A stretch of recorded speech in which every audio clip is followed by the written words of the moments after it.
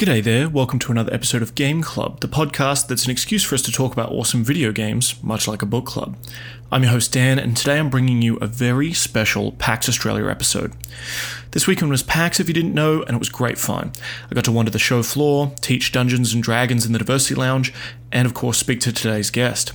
You may notice Catherine and Charles couldn't join me for this episode, and I knew I had to get someone incredible to talk to make up the difference.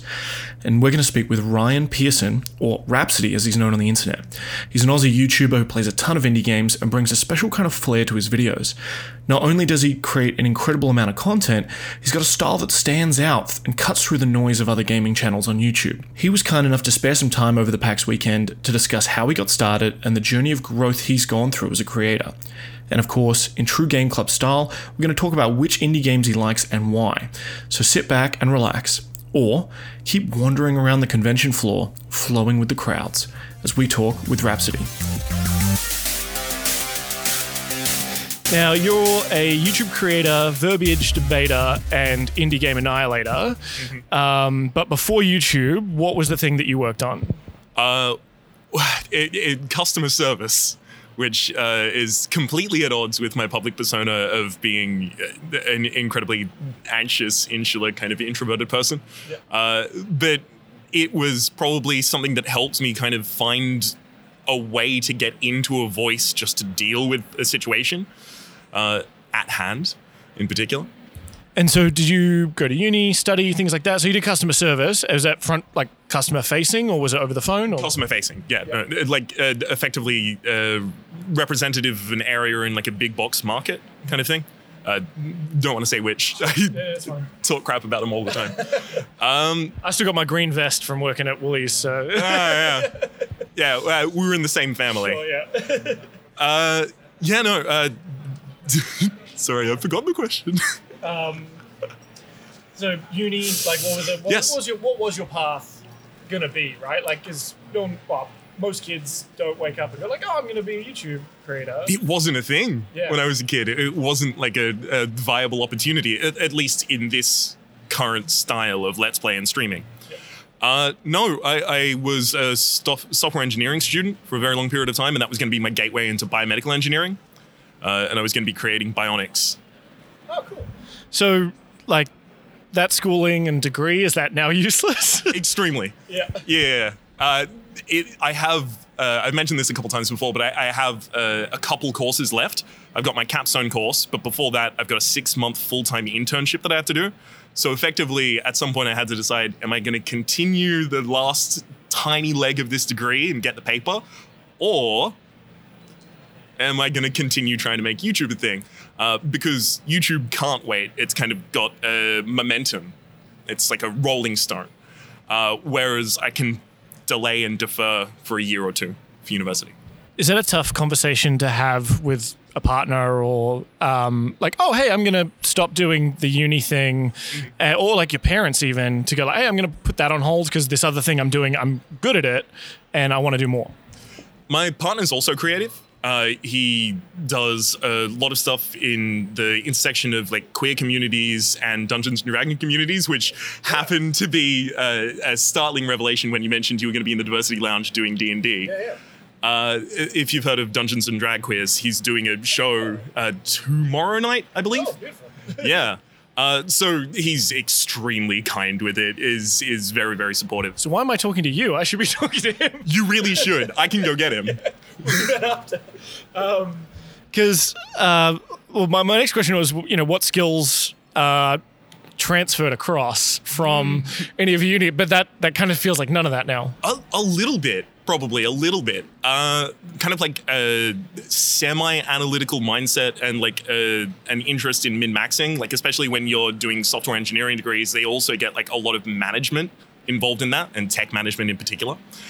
So you end up doing a lot of things that talk about minimizing risk, maximizing profit, maximizing reward in particular, and like general equations that you can run with rough numbers to try and figure out, okay, what's the expected result of these kinds of things? Not to mention all of the maths courses as well, which, some may contend I've forgotten. Yeah. Because I just am reminded now, going back to the question about partners, parents, things like that. I tried to speak with my partner about, like, oh, hey, I'm going to be a stay-at-home Dan, not a stay-at-home dad, just a stay-at-home Dan, and she was not happy about that at all in the slightest. So you mentioned like some of the skills you can use, especially like I would imagine the indie games that you do play, were you saying minimize risk, maximize reward? Yeah. I mean, you do play a lot of roguelikes and things like that. Can you talk me through like your game choice and what the kind of games you play and why you decided to go down that route? Sure. Part of it is a stylistic impression left over from one of the people that inspired me to start, Northern Line, who was covering a large amount of roguelikes at the time, also platformers and a couple other card games mixed into his. But in particular, the roguelikes were really interesting because they offered a format for YouTube Let's Plays that is infinitely repeatable and yet consistently entertaining and different and well varied. I mean, because the roguelike itself is about playing the same game as many times as you possibly can with a bunch of different random permutations that arise through, it gives you infinite variation. You can have trillions of different runs in the same game. And then furthermore, on top of that, it fits into my playstyle because games like that, I really enjoy tearing into them and then finding, okay, so roguelikes are largely random. They're pseudo-random, but they're random. How do you take a randomized system and make it consistent? How do you consistently streak in a game that could just give you the worst items consistently? Specifically, that is what got me into, okay, roguelikes are really interesting, and then just branching out from there into the rest of the kind of genre. Because I came across your stuff through the Slay the Spire. Someone had bought me Slay the Spire. I was like, oh, I'm going to check out a video on it, whatever. And I saw you had quite a deep catalog of these indie games. There's been an explosion of indie games, especially the roguelike genre. What are your maybe top 3, top 5? Is that might be a tough question. Top 3, top 5 of the indie roguelikes? Ooh. Recently or of all time? Plug what you're playing now if you really Well, I could, but I don't necessarily want to. Okay, so Slay the Spire is definitely... Do they have to be ordered? Yeah. Okay, so I'll go for 3. Slay the Spire, definitely. I mean, it would be biting the hand that feeds, so not included in the list, frankly. Darkest Dungeon as well, because it was actually like innovative in a way that you can currently see the impacts of in the industry. If you saw Warsaw or Iridus Lord of the Dead recently, both of those build themselves as, this is Darkest Dungeon, but different. Yeah. And you can see that a lot with games that kind of like break the mold in a really interesting way, like the new emerging Souls-like genre. And obviously there are so many card games and roguelike card games in particular that are currently inspired by Slay the Spire. Yeah. So yeah, the foundation that it provided for a bunch of other games. I don't necessarily think mechanically it's a perfect game, but thematically, aesthetically, and the mood, ludonarrative is its strength. The way that it orchestrates your feelings through playing it. You feel bad when a character dies. You feel awful and crushed, but that makes you feel so much better when they get stressed and resolve check virtuous. So when you go on a journey with them kind of thing, you're like, oh, I really need you to pull through this check. Oh, they do, yes. I was actually recently, because someone had commented on a video, and I read all of the comments, and it was a comment with a timestamp of, oh my god, I could feel that. And I was like, okay, what are you talking about? And it was the final moment in Hell is in the Heart, which is the final mission in Darkest Dungeon, story campaign at least. And it was where a character of mine resolved virtuous. If they had have resolved afflicted, I actually would have just completely lost the campaign at that point. And it was like 100 episodes deep at the time. So I was listening to it and I could hear the kind of like visceral joy as well as like triumphant nature of, yes, this thing worked, especially because I'd planned around it as well. That's coming back to kind of trying to mitigate the negative effects of RNG in roguelikes. The third? Sorry. No, absolutely. Keep going. The third. Ooh. I do not know. It might be Into the Breach, from the same developers as FTL.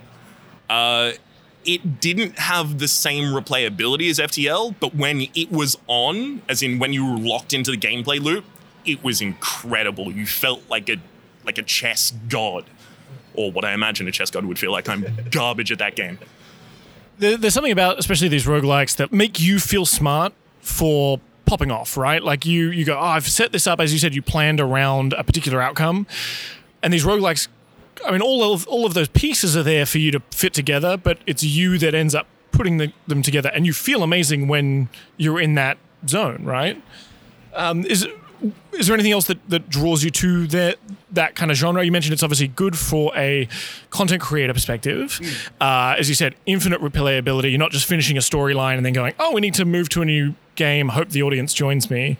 And this aspect of it, are those the two pillars that kind of bring you back to the genre, or is there anything else? No, as an individual player, I get brought back to the genre because something that I like to do with the game is like go extremely deep on one game. So I used to do that back with single players and, you know, kind of like PS1, PS2 era.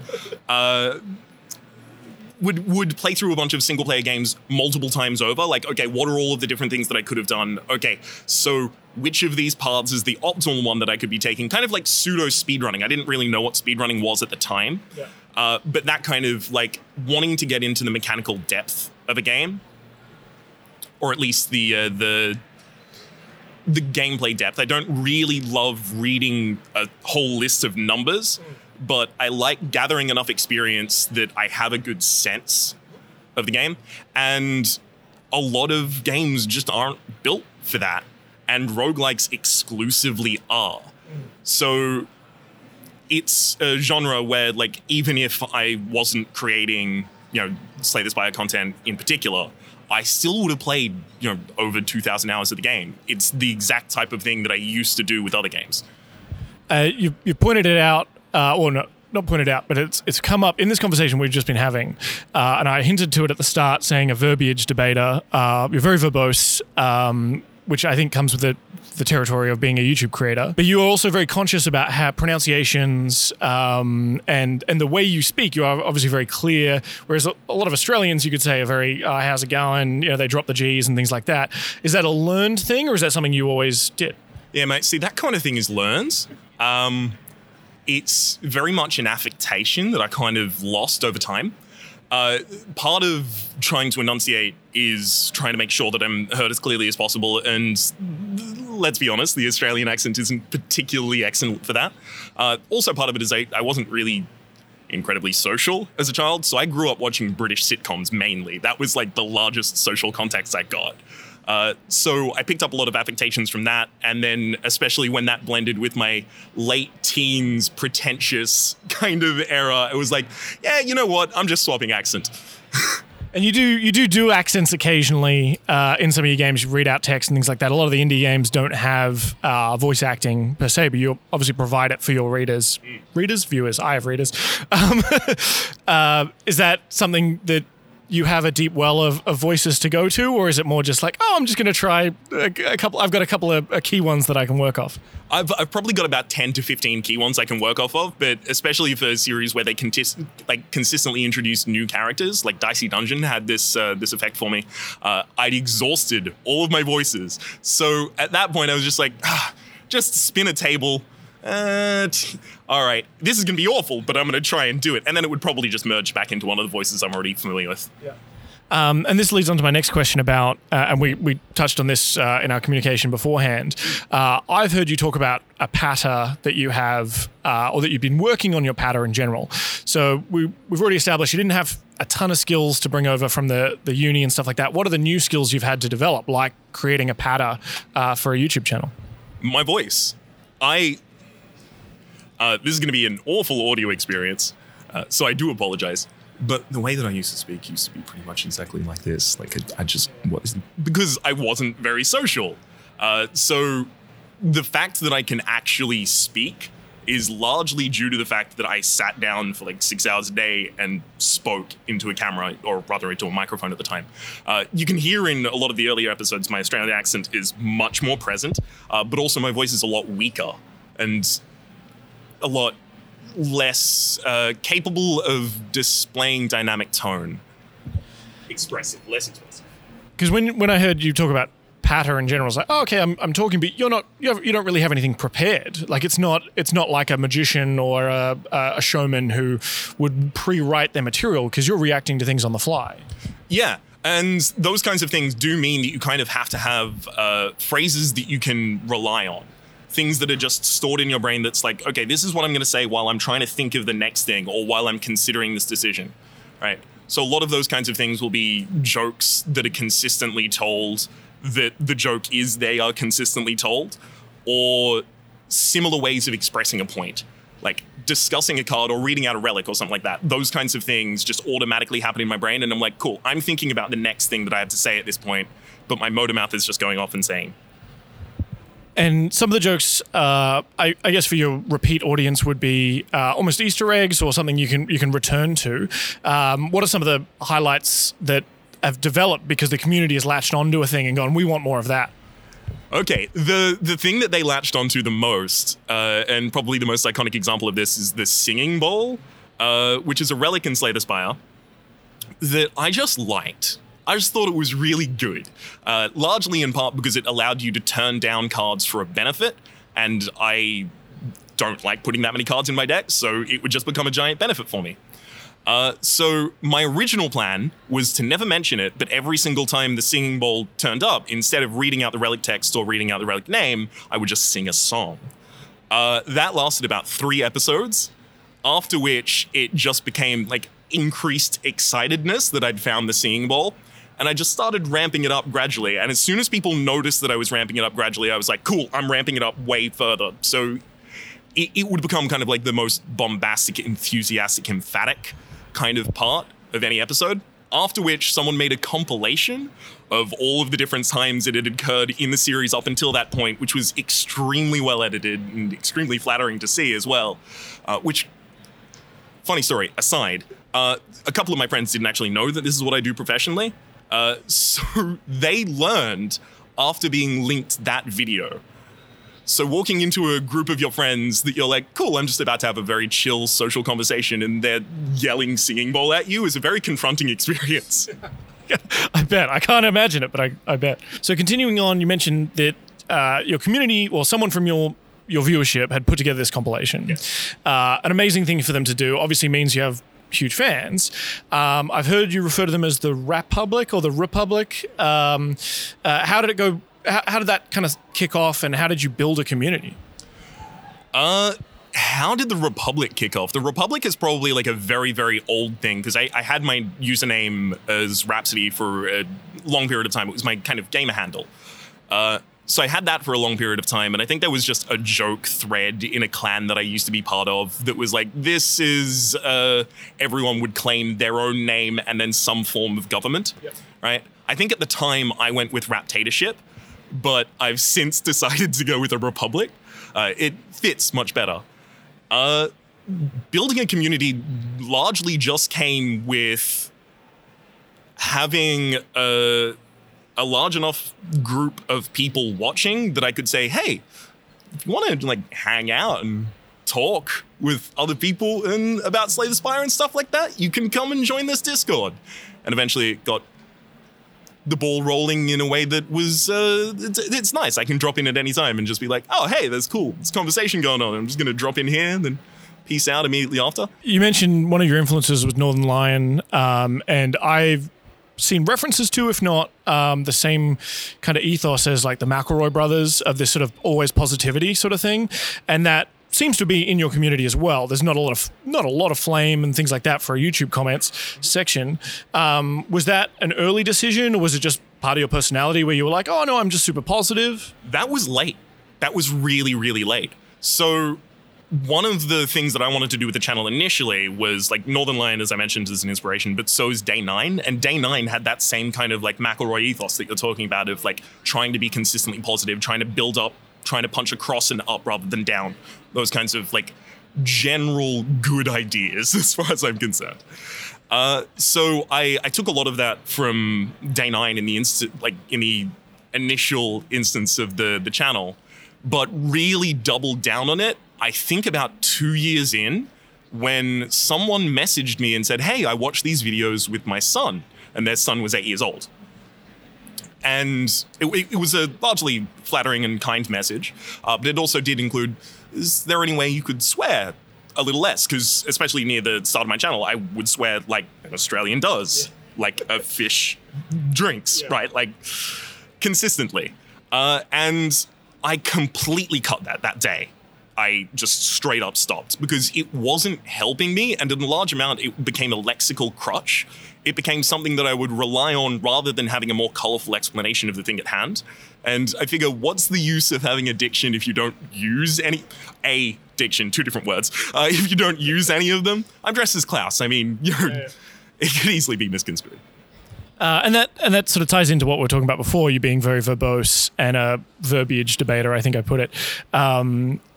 You're always trying to find a new way to phrase a thing, and that does seem very fresh in a world of content where it does feel very samey a lot of the time when you're cruising around. What am I going to watch this afternoon? You're hearing the same kind of thing over and over again, like, what's up, guys? It's your boy, whatever. Whereas you bring a bit of a different flavor to that table. Yeah, it's a large amount of that is because before I made anything, I watched a whole lot of everything. And there's nothing more boring than the same thing consistently, as you're mentioning.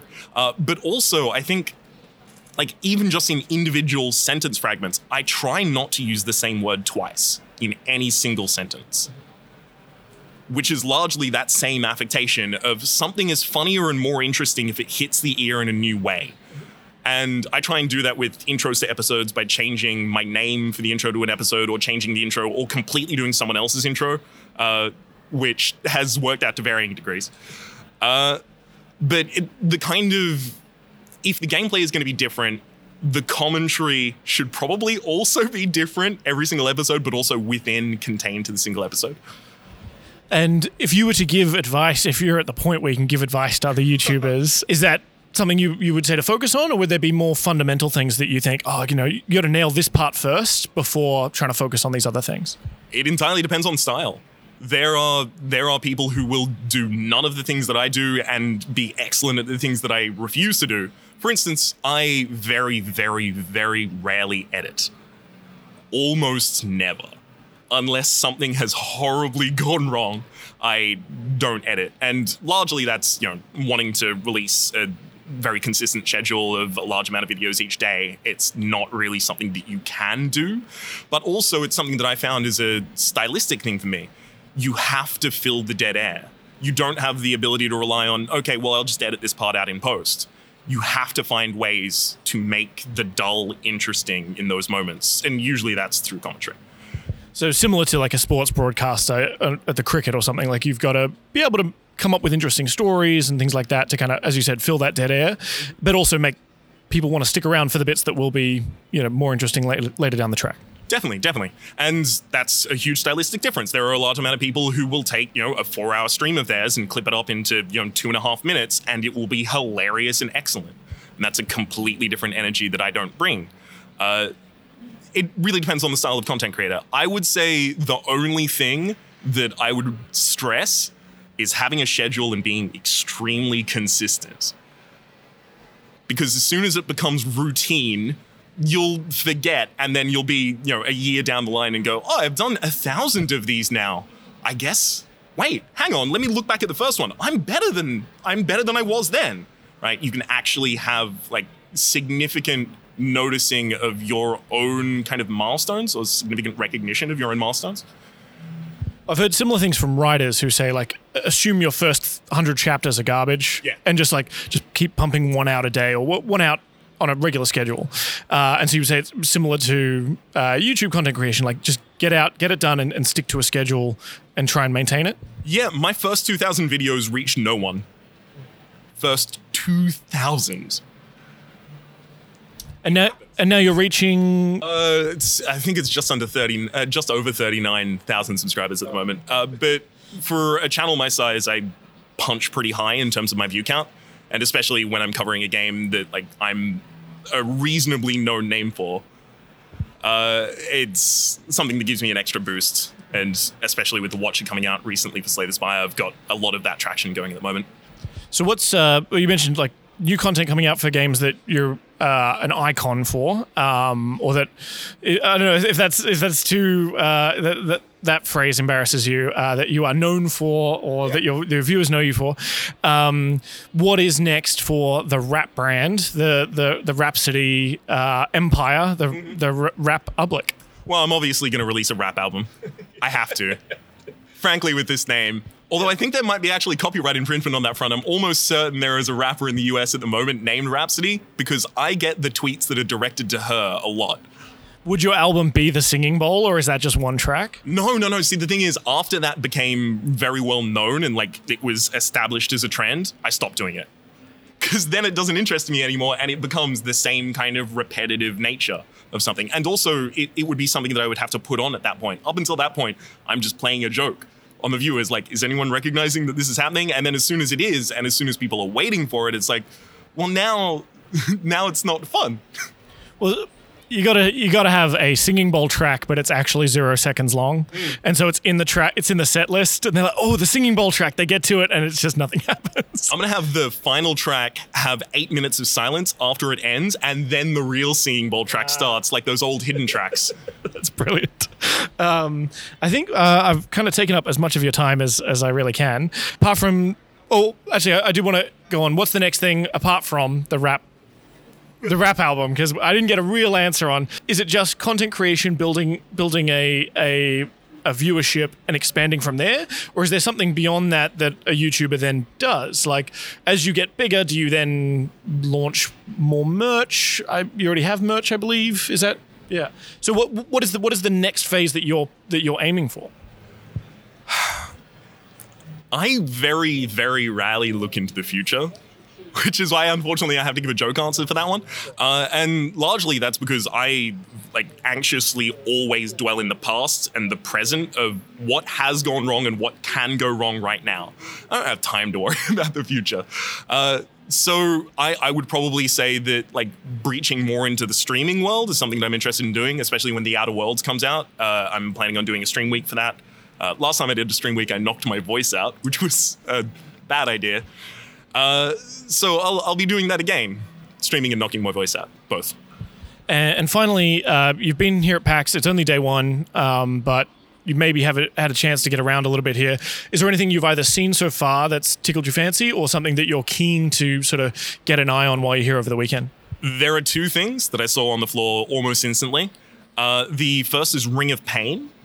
It looks like, I did not get to talk to the actual main developer, so I cannot give a list of genre keywords, but it looks like it's a card battler roguelike, which, I mean, I feel like I'm almost guaranteed to have to look at it. These kinds of games are getting a giant trend up recently, as in the amount of them that are coming out. And they're something that I've been interested in a long time. I really, really like card games, and I really like roguelikes. I'm so glad to see the genre of the combination of the two is taking off. So that, as well as the Fall Guys, the Devolver Digital kind of semi-battle royale. I don't really enjoy battle royales myself, but it's actually an obstacle course, kind of like a Wipeout. And 100 players are running through the obstacle course at the same time, and the final player to live, not get knocked off the map, or those kinds of things, not by other players, but by obstacles, wins. So like the Gladiator or those Japanese game shows where people have to try and run through. Yes, yeah. Very similar to Wipeout here in Australia or the US as well. Well, Ryan, Rhapsody, thank you very much for joining me on the Game Club podcast. Thank you very much for having me.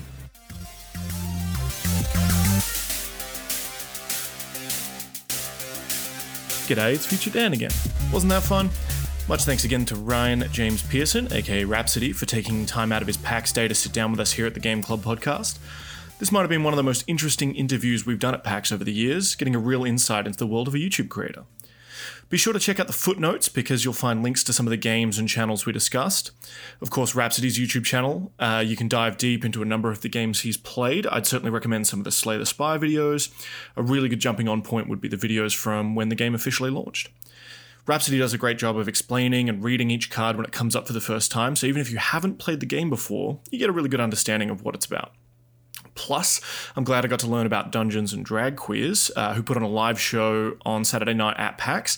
It was a blast sitting in the audience and experiencing the game run by the charming Mr. Peak, where they had to, it wasn't stop a wedding, but there's a wedding involved, and it is quite interesting. Definitely worth a watch. Plus, they've got a podcast too, so check that link out in the show notes. We'll also link out to the games we mentioned. We got Slay the Spire, of course, which is the deck-building roguelike game developed by American studio Megacrypt. We mentioned Darkest Dungeon, developed by Red Hook Studios, and Into the Breach is the turn-based game developed by FTL creator Subset Games. So there's a lot to check out, and I hope you do so. And that's a wrap for your Game Club podcast today. I hope you enjoyed listening to a new style of episode. If you loved it, great. If not, let me know maybe on social media. Shoot me a DM or tweet at me at NFGDan. I also write more about video games over at nonfictiongaming.com, especially guides on the best way to optimize your D&D characters. I'll be back with some more Game Club podcast, hopefully sooner than 2 years break this time. Talk to you then.